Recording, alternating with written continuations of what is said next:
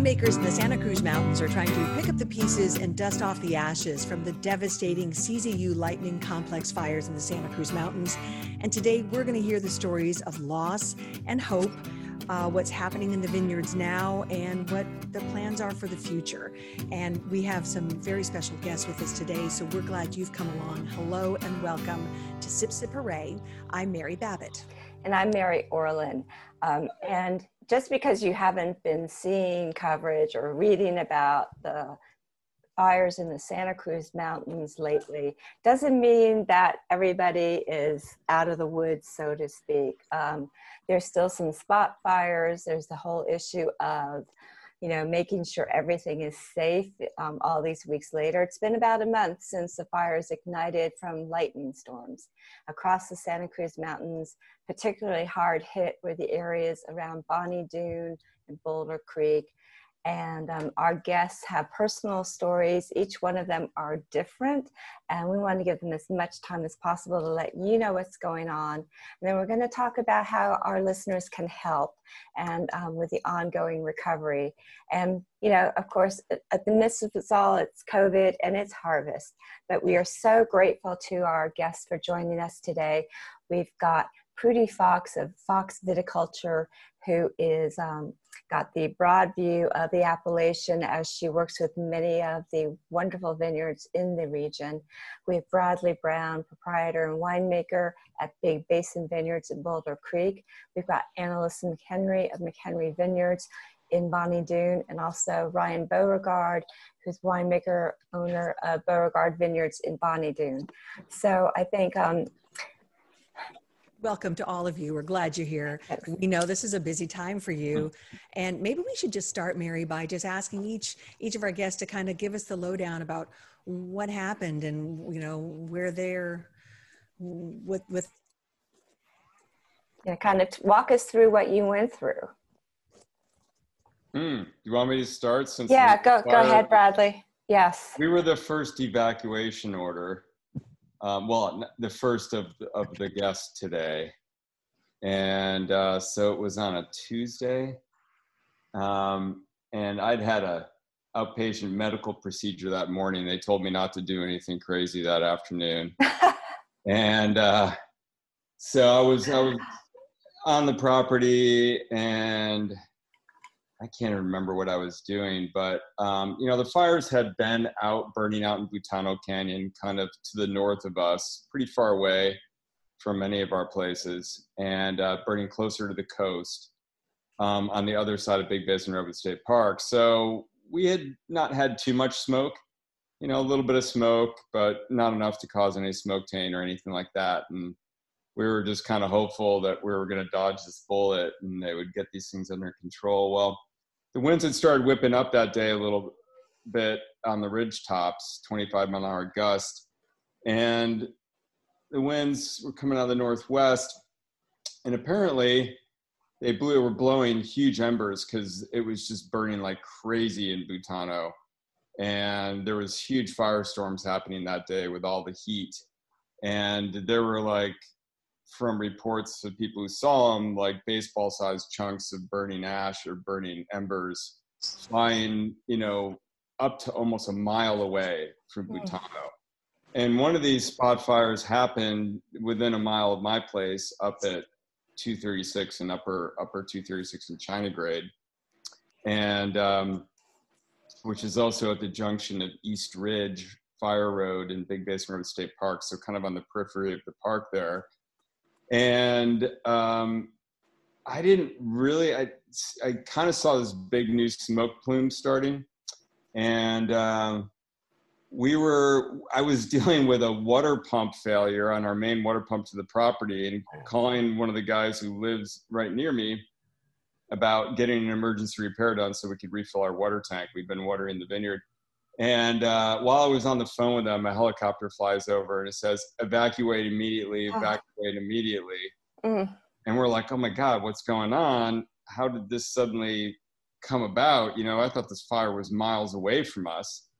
And, I, in my addled brain, post-procedure brain, I at least got the camper on the truck, on our dually truck, so I'd have something to evacuate in. and grabbed a few things, but not much, and went down to the winery. And from down at the winery, I could see the smoke plume coming off of Upper China Grade in 236, and it was huge. And but there was no air support being called in at that time. It was around 6 p.m. I don't know if they'd run out of time already on the air tankers, but they couldn't do anything. And you know, I wet down the winery, although it would have had no impact because by the time the fire got to us, it was 2 days later. And then we took off and evacuated first to Boulder Creek to a friend's place. And then we were kind of just settling in for the evening. And my friend who lived a couple doors down from where we evacuated to comes, knocks on the camper door and says, "We just got the evacuation order." So we left there. And then I went down to Santa Cruz. And at that point that evening, I got a message from a friend whose son is like a policeman or something, or follows the police scanners. And they said that the fire had already jumped Empire Grade and was now running down Empire Grade.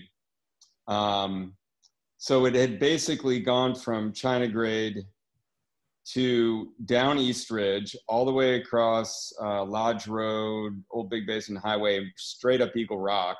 And, you know, it's finally clear enough you can really see now.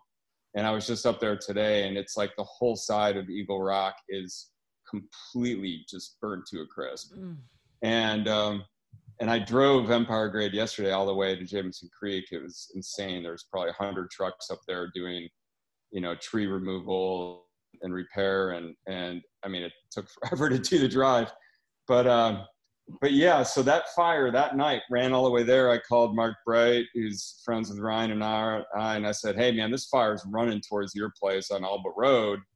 You know, I knew he had a huge wine collection stored there, and, you know, he ended up calling somebody in, and I believe his place,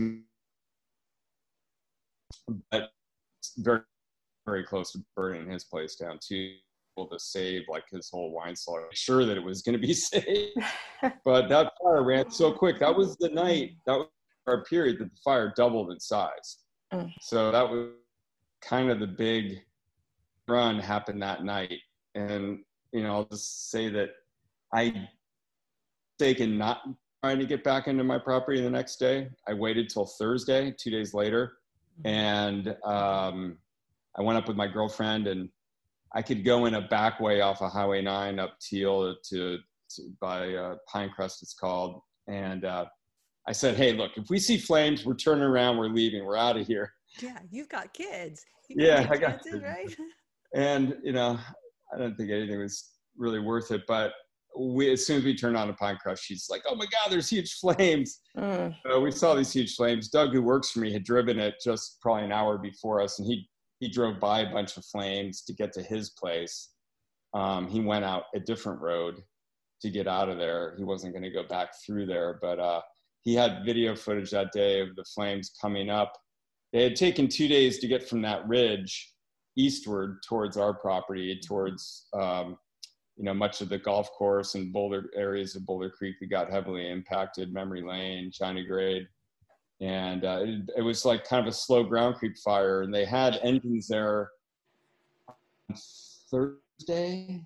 And they saved our winery. I'm pretty damn sure, because the flames came all around the winery. They right across the road from the winery. They burned, you know, huge storage sheds we had right across the driveway from the winery. It must have had 100-foot flames. I mean, I had rare wood stored in them and stuff. And the winery miraculously didn't burn, but we lost all of our fermenters, every last piece of farm equipment, every tool that imaginable. And I guess put out a fire on the house, but the fire got around and took out the house completely later. And we had the first 4 vintages of Big Basin stored in my, what I thought was secure cellar. But, you know, so yeah, we had a pretty big, that was the kind of, and then the vineyards were heavily damaged. So our vineyards, we lost a smoke tank. We have no hope.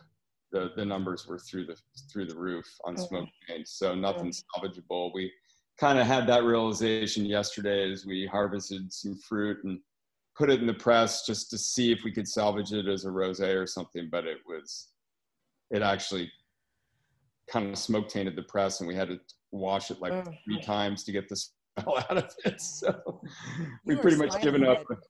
You're smiling, Bradley, but you've been through hell and back, and it's a tremendous loss. You know, your home, your beautiful home, and the vineyard, the crop, you know, and your wine collection. So much lost, Yes, and I'm so sorry. So much, yes.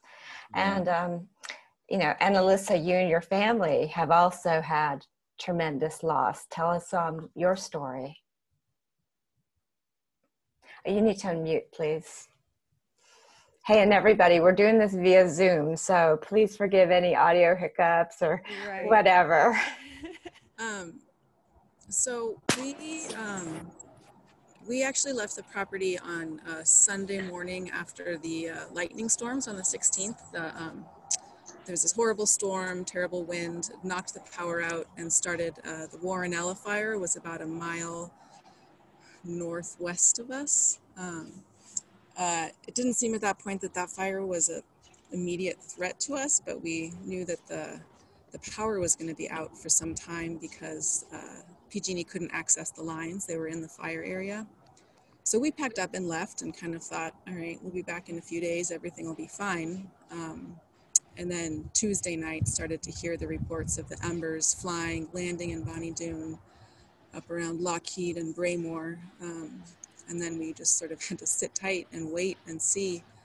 The first update we got was Wednesday afternoon from Ryan. That was Wednesday. Ryan sent us a picture of that, you know, outside from the road of our property, and it was clearly there were flames in the vineyard and the trees beyond.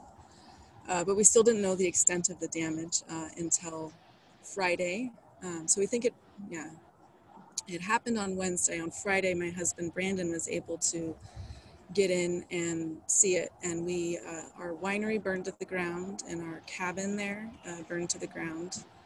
The vineyard sustained some damage, but it's not devastating. My grandparents' home on the property made it, which was a little silver lining, although, you know, the whole area around the house is very badly burned and damaged. There was clearly a crew who came in and couldn't save our cabin. We call it the caboose, or the winery, but they did get there in time. They were able to go into the winery and pull out some mementos, some pictures, some ribbons, some things like that. So that's really very sweet.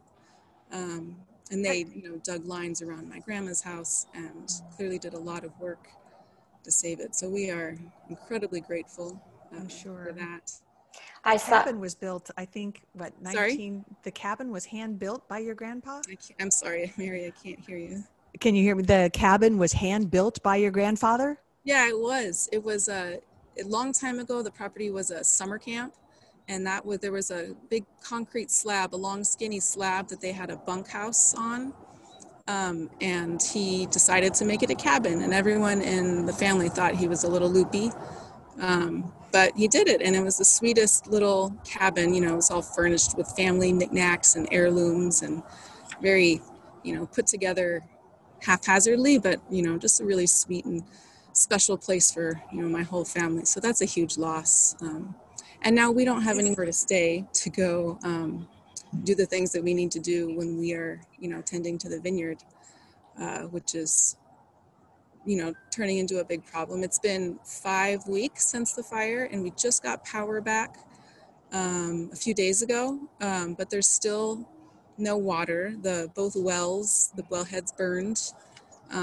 So they've been fixed, but now there's no electricity at the well, so we haven't been able to put any water on our vines since before the fire, which is really problematic because 20% of our vineyard was brand new. We planted this June. So those little guys are struggling. Wow.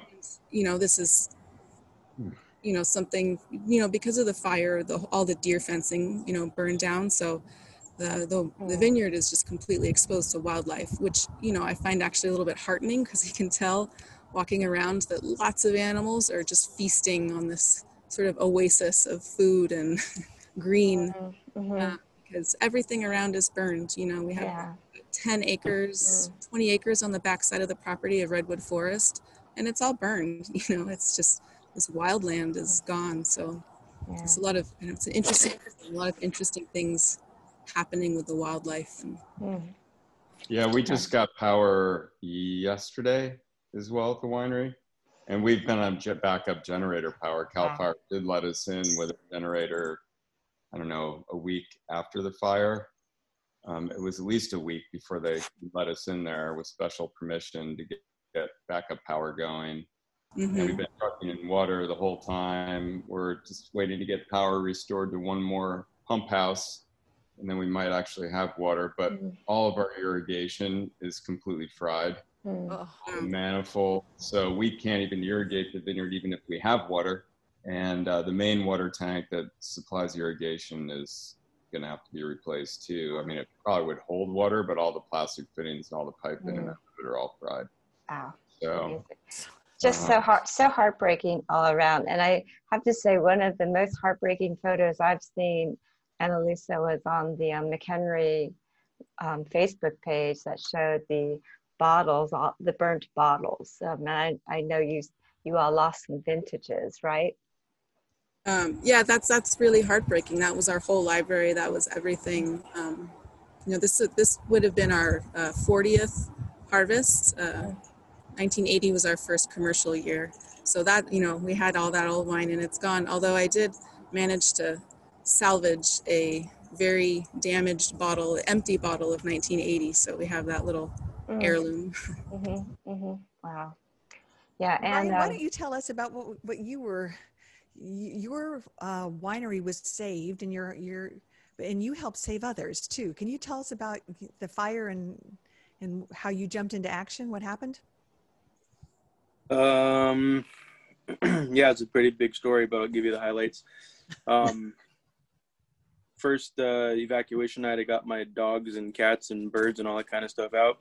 And in the morning, head back up, and had a sheriff deputy friend let me come in, give me a little escort, and along with a lot of other people. And it seemed like about 100 some odd dudes with tractors and all the strong backs and tools and all that kind of stuff came and stayed back and protected our properties.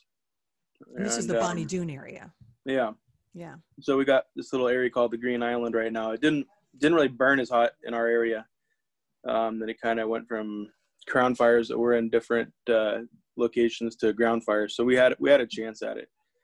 A lot of people had trash pumps and stuff like that in their pools for their own fire hoses and stuff like that. And a lot of people came over to the winery and grabbed fermentation bins and threw them in the back of their pickup trucks, and were able to fill them up with water at our horse ranch. And a lot of people drive around just putting out spot fires and digging holes or trenches around or little breaks around, fires were happening, and, just went on and on and on. It was wearing respirators with, like a painting respirator that would protect your eyes and filter the air that you're breathing in. And I don't know, we'd get up at it at 6 a.m. and go until midnight and get a little bit of sleep, and just kind of kept going at it. But it was a little spooky when you're up here and the power's out, and there's 4 days where Cal Fire didn't show up, and there's maybe like one truck at some point, but we were by ourselves. And for me, I'm fourth generation. My kids are fifth generation in Bonnie Doon, and I'm part of the mountain, and the mountain's part of me. So I wasn't going. Yeah. I stayed the entire time, and slept outside at night so I could hear the fires or any sort of indication that anything was going on. And, slept outside with the mask on, and it actually worked out pretty good. I did wake up and find a fire on the neighbor's property, and was able to work on it. We had little ham radios and kind of formed our own little brigade in my neighborhood, and that was one of about, 20 or something like that. And seemed like we were effective. I don't know if we really did anything or not, or if it was a miracle, but seemed like we tried. They did a lot of digging and sprayed a lot of water. That is so brave of you and your compadres to just, hold the line and fight. I mean, how scary. Have you had any experience fighting fires? Nope. Wow. How did you know what to do? I didn't know what to do.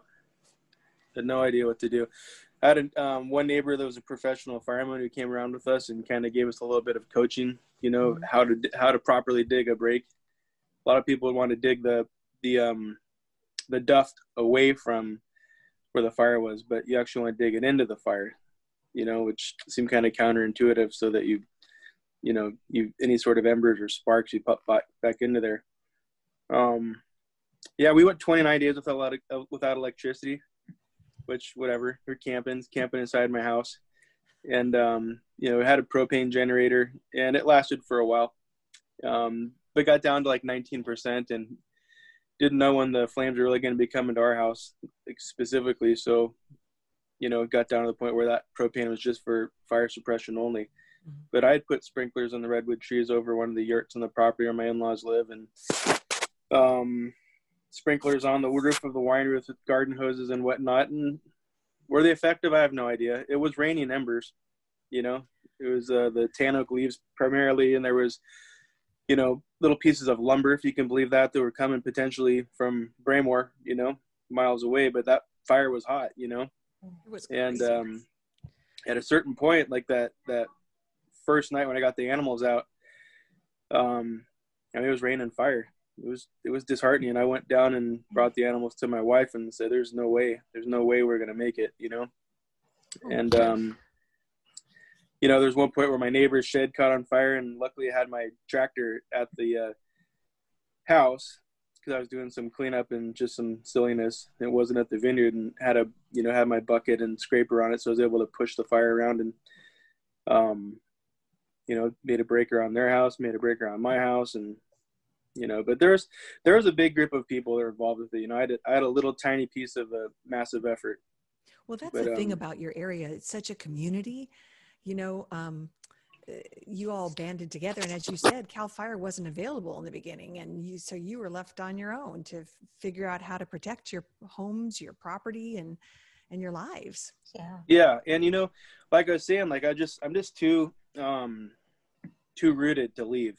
Yeah. And it was like one of those things where, say you owned a home and you'd been here for a while and whatnot, and it was just like a spot where you're at for the that period of time in life, and if it burned down, go get a house somewhere else. But the 80 years my family's been up here, and just how hard I've worked to do my part, and to create a nice home and life for my family, it was too much to walk away from.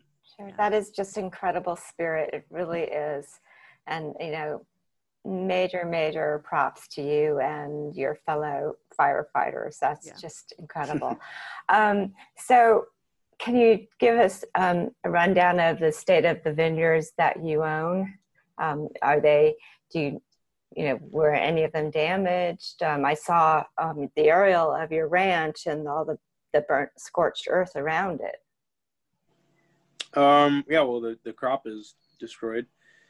I bought my dad out of one of our bigger vineyards this last year and farmed it for the first time, put a lot of money in retrofit, and farmed it organically and spent a ton of money on it.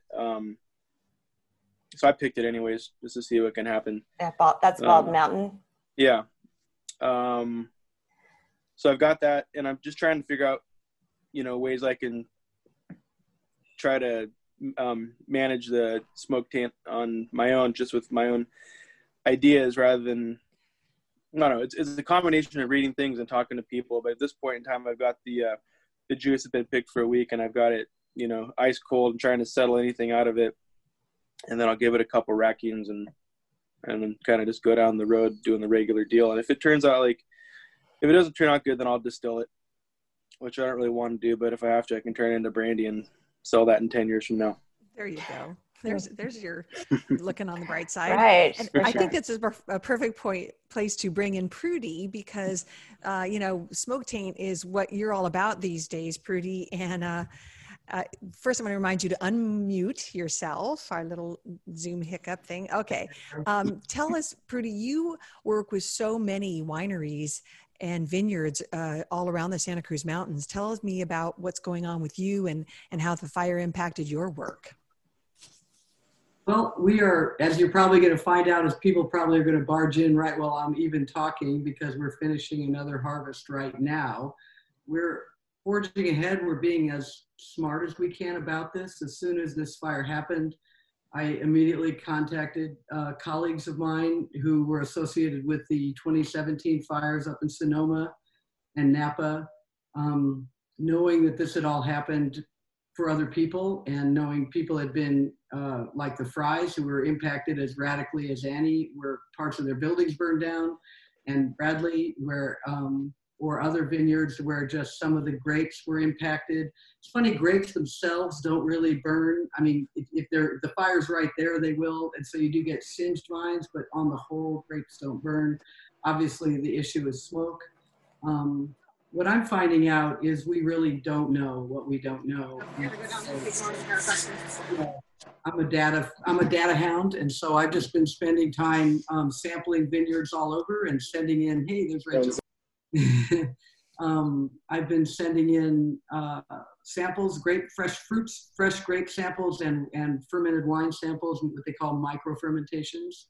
And we've been getting just as much data as we can. The interesting thing, though, is that the marker they used in this data is a chemical called guaiacol, which is a component of lignin, which is a component of burning wood, basically, which is also exists in oak barrels, exists naturally in Syrah wines, exists in Scotch. So when you hear this word term, smoke taint, I just think it's sort of an overused term, and that we have to be really, I'm starting to think of it as a smoke flavor, as a smoke flavor component. And it's basically, if it's too much and it overpowers, then that's a bad thing. However, there might be points at lower levels that we may find that it truly is just another flavor component. Of course, what's really interesting about it is there's all different components, and I won't get too detailed. I've already had enough people tell me they don't want that much information, but there's these different components in what they call smoke taint. That's really an umbrella term. And so it can be something as awful as a creosol, which is like a tarry, almost like road tar, which you definitely wouldn't want. But some of these other components really are just parts of what is naturally occurring in burning things that burn in nature. And so where the vineyard is, which components fell out, how far the smoke traveled, all of that are factors in what kind of smoke, even if your vineyards are testing high or at different detected levels, it's not the same thing you're going to detect in each vineyard. So I know we're going to learn a lot out of this entire event, and we're trying a lot of different things. And like what Ryan said, we're getting really creative. Sure.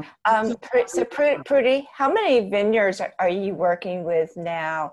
And of those, how many do you think have been impacted by the smoke? Well, that's really hard to say, because some people I work with more directly than others. I mean, I'm very hands-on, constantly involved with probably 20 or 30 vineyards where I'm really very directly involved in what they're doing. And then maybe quite a number of others that just communicate with me for advice. Basically, they'll email or call me, or I might go to their vineyard once. But I have been all over. So that would be in Bonnie Doon, up in Portola Valley, in Corralitos, out in Watsonville, up in Soquel, up on the summit. So I've really seen a wide range of vineyards, and all the way from really like at Annie's vineyard, where you're really tasting the fruit right front and center next to piles of ash, tragically, to vineyards that don't have that kind of taste. And working a lot with Steve Storrs, just doing a lot of sensory stuff ourselves, but as well, everything's backed up by labs and lab analysis. Right. However, the labs are so backed up that we have to rely on a lot of different techniques. Sure. And could you also explain about smoke taint, that it doesn't always show up right when you test the grapes? It might show up in fermentation, it might show up not until after bottling. I mean, can you explain that a little bit? Well, Well, Mary and I were talking about this earlier, and it becomes a question of, is it worth it to go through the process and the expense of, fermenting, bottling, the whole shebang? If Hey guys, sorry to interrupt, but I gotta go. Okay. But thank you for including me. All right. Thanks, Ryan. Thank you so much. Good Bye, luck guys. to you. Yeah. Thank you. I think, is it worth it? I think that's a really important question. Absolutely. Because there is a lot of expense that goes into the whole process. Obviously, in terms of the vineyard, almost all the expense has already been made. So really you're looking at the expense of harvest. And even if you don't harvest the grapes, you still have to drop the grapes for the health of the vines. So the vineyard expense is probably fairly minimal, but obviously the trucking and the winemaking is a whole new level, not to mention just the personal energy expended. Mm-hmm.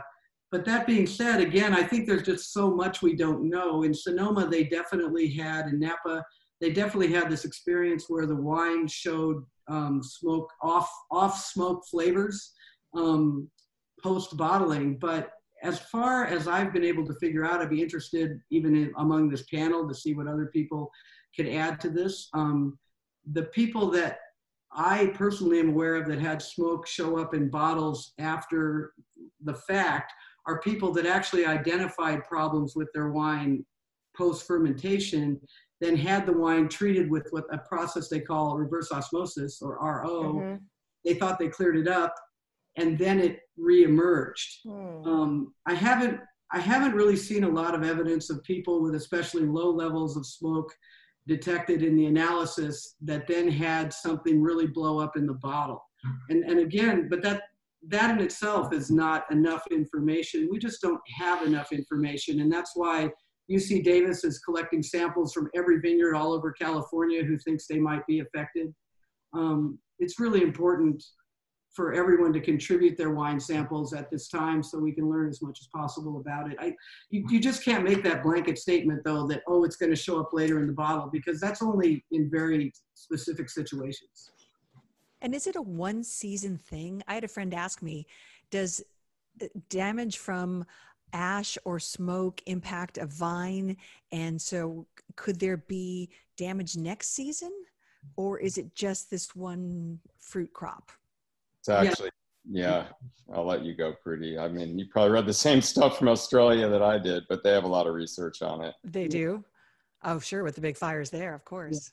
I mean, grapes have a long memory for sure. So if you burn their cambium layer, they're going to have to find other ways to get their products to the fruit. But in terms of it affecting the fruit set next year, it shouldn't. Unless you were singed, unless your vines were physically burned, it's not going to make any difference next year. We probably had maybe 20% of our vineyard singed. Yeah. Quite a bit. That's a couple acres over the whole 10 acres. And yeah, where the vines are singed and more heavily damaged, some of those vines could end up dying. Some trunks were pretty burnt to a crisp, but the singed vines, they say that damages the buds that are already formed for next year's crop. And so you can end up with a lot of damage where your fruit, your crop the next year on those seriously damaged vines is non-existent or very heavily reduced. So we'll have to see. But I mean, the other 80% of the vineyard hopefully is fine. They say that some vines don't even show massive damage, can still be damaged. But we really just won't know until we get into it. The smoke taint part of it, the flavor effect is not going to carry over to the next year at all. That'll have no effect. Okay. That's good. Annalise, should I call you Annie or Annalisa? Either one is fine. All right. Annie, what about you guys? When you think about, are you planning to replant your lost vineyards, and what does that look like in terms of how long will that take before you're harvesting fruit again that you can make wine with? We don't anticipate losing much of our vineyard. There was some singeing especially around close to my grandma's house and close to the redwood grove there. But, already a few weeks out from the fire, there's new green growth coming out from the vines that looked completely burned. So that feels good. we don't know about, our new plants, whether we're going to have to replant or whether they're going to pull through. We are insured, we have crop insurance. So at least, I imagine if we lost that, those 500 new plants, that we would try to, put new ones in this coming spring, if possible. Yeah. Yeah. Mm-hmm. And Bradley, I know you've been bringing in fruit from some other vineyards. Are you crushing at your winery?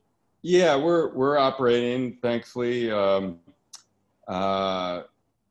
We borrowed, we purchased some new fermenters because we lost every fermenter. And, we had some other people loan some picking bins to us and some other things. We rented a tractor. But yeah, we've been able to operate on generator power and trucked in water. That's amazing. Was nice. I mean, I just feel for Annalisa and, losing the whole wine too. I mean, we had places we could have gone to make the wine, but it would have been really challenging. We had all of our custom barrels that we'd had ordered from France and just a lot of things that we couldn't have reproduced. A lot of the different vessels we used, concrete tanks and clay amphora that, we wouldn't have been able to get somewhere else. So we have been able to, and it's, we're crossing our fingers, just praying that the wines are below threshold with the smoke taint. And it seems like it's, there might be slightly detectable smoke possible in some of the wines, but we don't really know yet. They're mostly smelling really good right now. And we didn't have fruit coming from vineyards that were directly adjacent to the fire like ours was. I mean, ours is just, it's like Bonnie Doon. It's just, there was no hope. And I wish I could say I had crop insurance, but we didn't. So, the $100,000 I spent on farming the vineyard this year is a total loss. Mm-hmm. And God knows, I mean, that was all of our estate wines. So, mm-hmm. That's $700,000 plus in estate wine down the road that I won't have anything from 2020. Sure. I'm so sorry. You had just finished bottling your 2019 vintage. Part of it, yeah. Part of it, yeah. Is that okay? I mean, even without power and water to keep things cool, you think that's going to fare okay? Yeah, amazingly enough, when I finally got into the winery, a week or 10 days later, it was 68 degrees in there. Oh. And we just insulated the hilt out of that barn and put radiant foil all around it, and so well insulated, and it had so much thermal mass in it that it just stayed cool. I mean, it had 1,800 cases freshly bottled on pallets, and then of course all the barrels of all the other 2/3 of that vintage were all still in barrel. So, and the smoke didn't seem to really penetrate the main part of the winery, at least not noticeably that much, maybe slight. It did other parts of the winery building, but the barrel room, doesn't appear that our wines were messed up from smoke or something from what we can tell. There's some good news. And, I heard also that you got in the midst of all this madness and sadness for you, you got some good news from a wine critic who had high praise for some of your wine. You want to tell us about it? Sure, I guess. Yeah, I mean, it's always nice to receive accolades. We don't live or die by the critics, and we just keep making the wines that we believe in and that we're passionately driven to make. And Blake Yarger's a really key part of my winemaking team. He is the winemaker now, and while I'm dealing with insurance claims, he's the one up at the winery every day right now. And, we've worked really closely together, obviously a bunch of vintages. So I have total confidence in him. And, but yeah, Antonio Galloni published some really nice story on the Santa Cruz Mountains in general. Yes. And he really appreciated many of the wines in that review. So that was definitely gratifying to get some recognition. And I believe there's some other really nice reviews coming out from the wine enthusiast from Matt Ketman as well. Yeah, he actually came out just recently with a nice overview of several, he divided it into 3 different zones, and all of your wineries and Ryan's were included in that article. So that's exciting. And, you know, just to brag on the Santa Cruz Mountains region because I love it so much. Galoni called the 2016, 17, and 18 vintages that he tasted exceptional and wines of breathtaking pedigree. So, and this, and we want the word to get out about how great the wines are. We don't want people to pan the 2020 vintage and all the wineries in the region because of the fires. So, it's nice to have some good news like this. Prudie, in terms of the, are there any wineries that you've worked with who've said, with the, McHenry obviously, but we're not going to pick this year because of the, damage or whatever? It's been an emotional roller coaster, I would say, harvest is always an emotional time, and especially for winemakers. There's many decisions that really have to be made very quickly because of all kinds of environmental events that happen. It gets hot, it gets cold, it rains. And so I think initially there was a push there were more than a few winemakers who basically said, we're not going to pick, only want to make the best wine we can.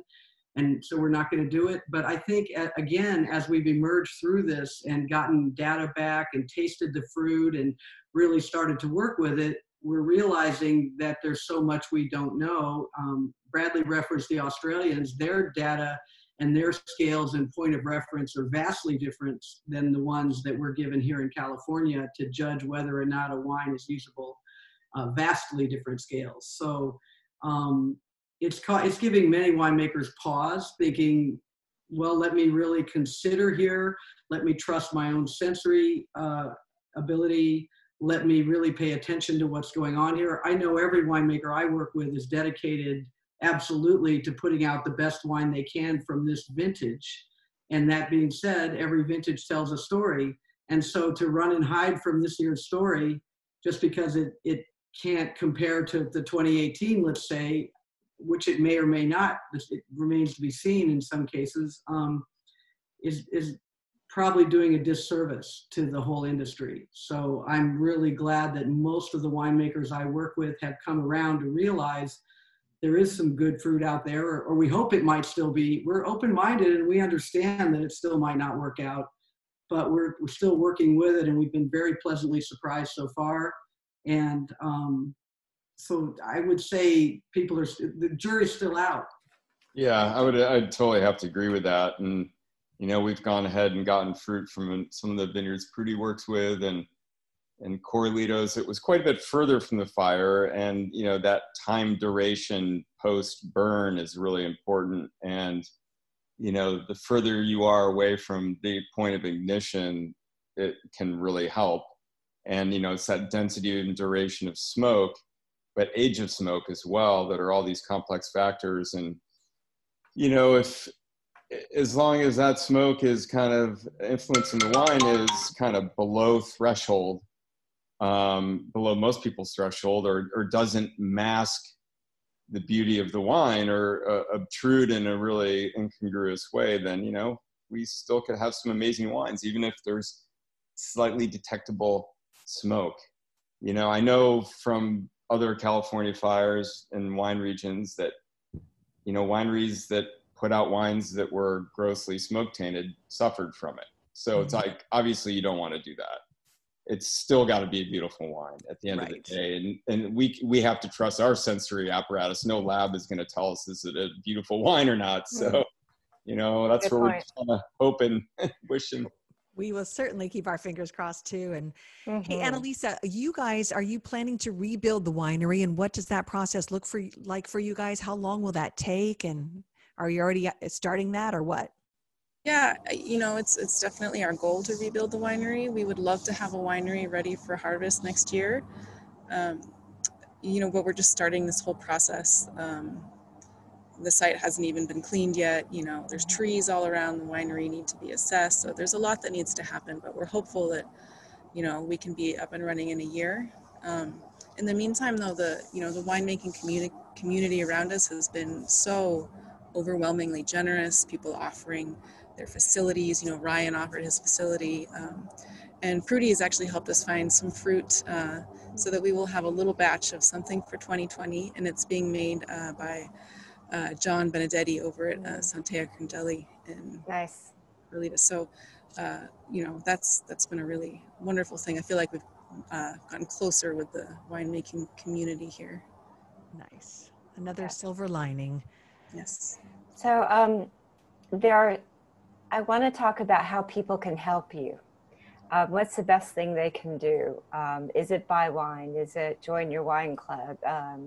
What does that look like? And also, what organizations do you feel there's several that are encouraging people to donate money to help the wineries in the region and other businesses in the region that have been impacted? What do you feel are maybe the most impactful for your particular wineries? You know, for us, it's direct sales are hugely helpful. People just, you know, send us an email and order. We're actually, we have some extra time on our hands now, so we're, you know, delivering ourselves to people in the Bay Area and Santa Cruz areas. We also have a GoFundMe. Okay. We know that we're not gonna recoup all of what we need to rebuild, and we also, you know, lost 2 complete vintages, so you know, we're still figuring out what we need, but we know that we do need help. Mm-hmm. Yeah, Sure. I would agree. Like, you know, certainly more direct sales is helpful. You know, if people getting the word out there. You know, some of our brokers and distributors have been really good about it too. And people have been stepping up and buying wine, and, you know, and that gets our name out there, and it helps build our brand. And, you know, if people join our wine club, that's fabulous. And I know we kicked around the idea of a GoFundMe to cover some of the vineyard loss, but it's not super clear yet, kind of. So we haven't moved forward on something like that, but people have certainly been asking. You know, I think, you know, equipment and tractors and all that stuff's replaceable and insured. We're not worried about that. It's mainly crop losses that really hurt us hard. But yeah, I think hopefully there's a silver lining in it, where more people know about our wineries that were affected by this fire than before, and we can get the word out there in a wider community. And there's certainly some beautiful wines coming out of the Santa Cruz Mountains, so this is time for people to discover that.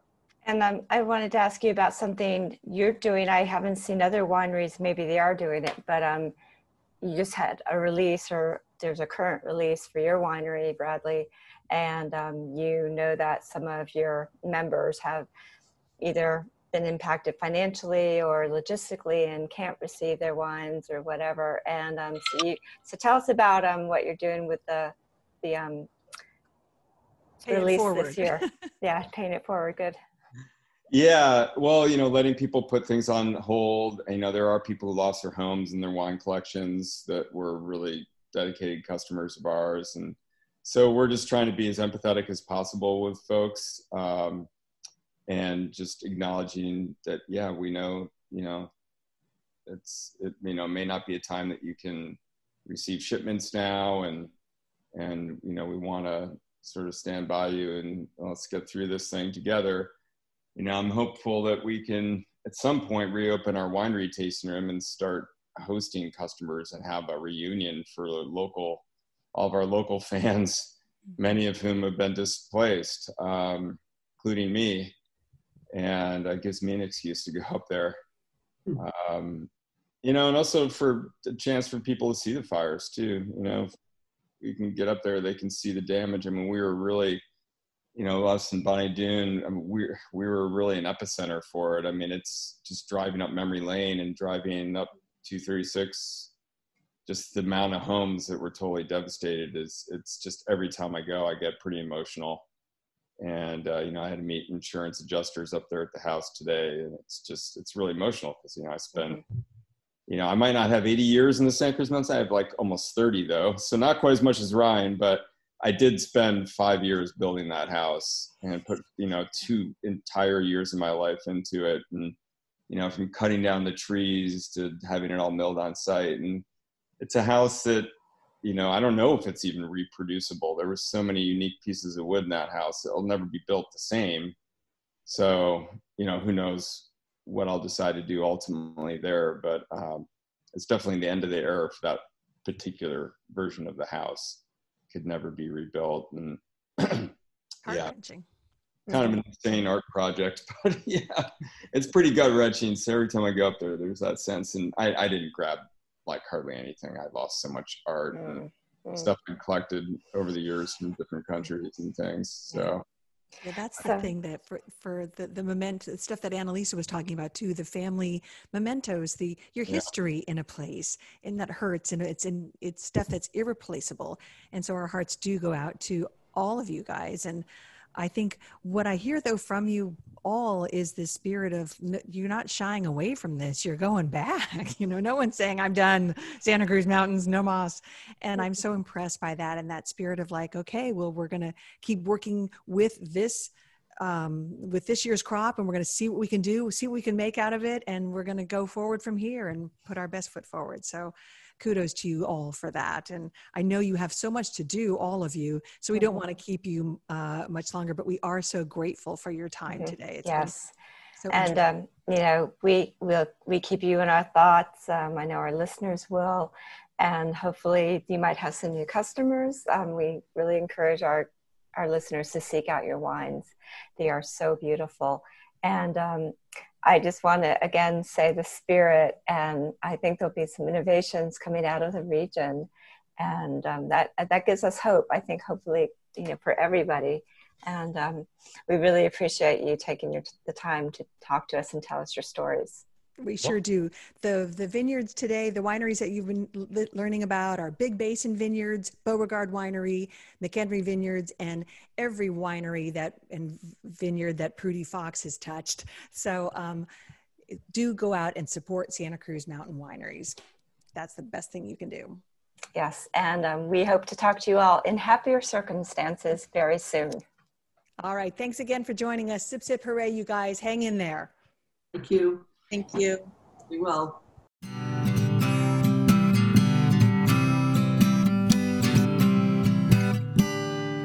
What a show. I mean, such a serious subject, not our typical podcast episode, but so important for our listeners, you all, to hear these stories of heroism and the spirit that these folks have. It's truly amazing. And yes, you can help them by buying wine directly from the website and joining their wine club, but there's also some community funds that you can contribute to. Annalisa mentioned that she has started a GoFundMe page. You can find that by searching McHenry Vineyards CZU Complex. And there's the Community Foundation Santa Cruz. They have a fire response fund. And then the Santa Cruz Mountain Wine Growers Foundation, they have an emergency relief fund. The Santa Cruz Mountain Wine Growers is the entity that promotes and supports the wineries in the region. And then there's a statewide 2020 Wine Country Fire Relief Fund. It's a GoFundMe as well.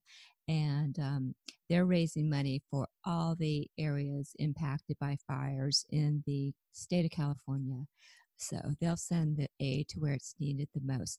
We will post all of this information on our show page for this particular episode on our website. And speaking of our website, it is sipsiphooraipodcast.com, and there you can find the links to those funds Mary Orland mentioned, as well as notes about our show and past episodes as well. Also, you can follow us, and we invite you to on social media. We are at Sip Sip Hooray Podcast on Instagram and Facebook.